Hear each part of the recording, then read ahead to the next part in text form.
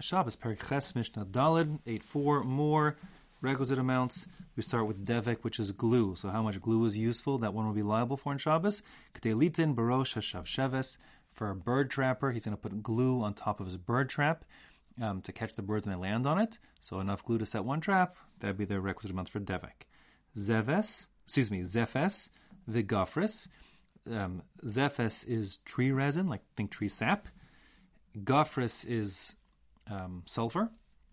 So both those things, if you have that resin, you can poke a very, you can use it to, let's say, the purpose for this is going to be to dispense mercury. Mercury, if you've never seen it before, is this like kind of very, very dense metallic liquid at room temperature. You want to go one drop out at a time, let's say. So you want to make a tiny dispenser. So you would have your container of mercury. Mercury is a tricky substance to work with. It amalgamates with metals. That means it it sort of combines with metals and joins with them. The word amalgamate you're probably familiar with. An amalgam, like a dental amalgam, actually is specifically referring to a mercury alloy, I'll call it. So anyways, so you want to dispense your mercury, you need to essentially put your mercury in a little glass tube. You want to block up the glass tube and then have a teeny tiny hole that will let one little bead of mercury out at a time. So you take your pitch, your Zefes, your tree resin, shove it in the top, and then take a pin and make a tiny hole in that sort of gummy material. So you need enough Zefes pitch, tree resin, or Gofris sulfur to block up a little hole and block up the lid, the container of your mercury file, and then a tiny poke a hole inside of that.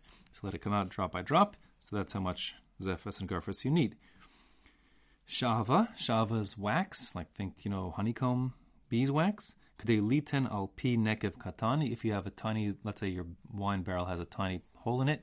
So how do you stop the tiny hole up? Take some wax and shove it on in.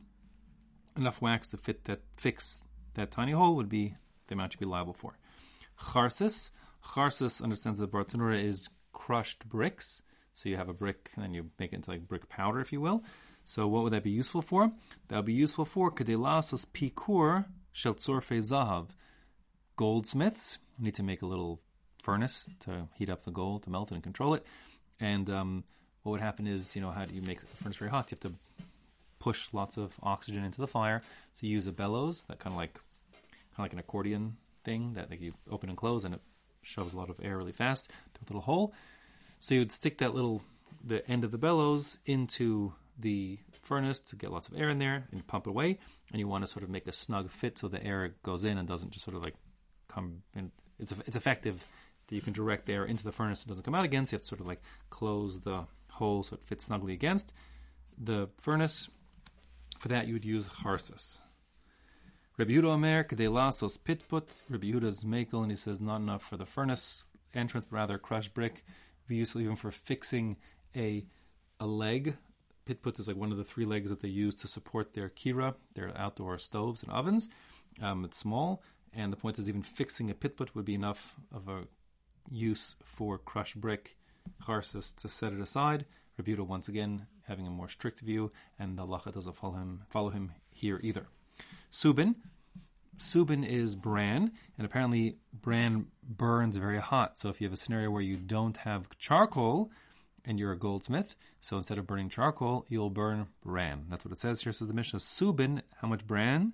K'dei liten al pi kur shel tzorfei zahav. Enough to put at the entrance of the goldsmith's oven. Now, Sid we've seen before, it's quicklime. So quicklime, calcium oxide, is pretty nasty stuff. It is used primarily for industrial purposes, like to make mortar and plaster on walls, but also you could use it as a cosmetic. And as a cosmetic, its primary use is as a depilatory to remove hair. It also kind of burns the skin a bit, so it gives your skin a nice ruddy shine. And therefore, kind of the same way women use rouge today, or whatever the story is, they would use this Sid to make their faces shine nice and red, and also to remove hair from where they don't want it. So the Mishnah says here, how much Sid is useful? Kadei lasud katanish babanos, enough to cover a small, a pinky of a little girl. to remove the hair off that one pinky. Interestingly, there's a Gemara has a story that baby Barabaya, he wanted to make his daughter look beautiful, get her married off, so he essentially used Sid to make her squeaky clean, hairless, and I guess very shiny and red and ruddy, healthy looking. And he did it limb by limb, pinky by pinky, finger by finger. And that's why the Mishnah here is saying that one limb is enough.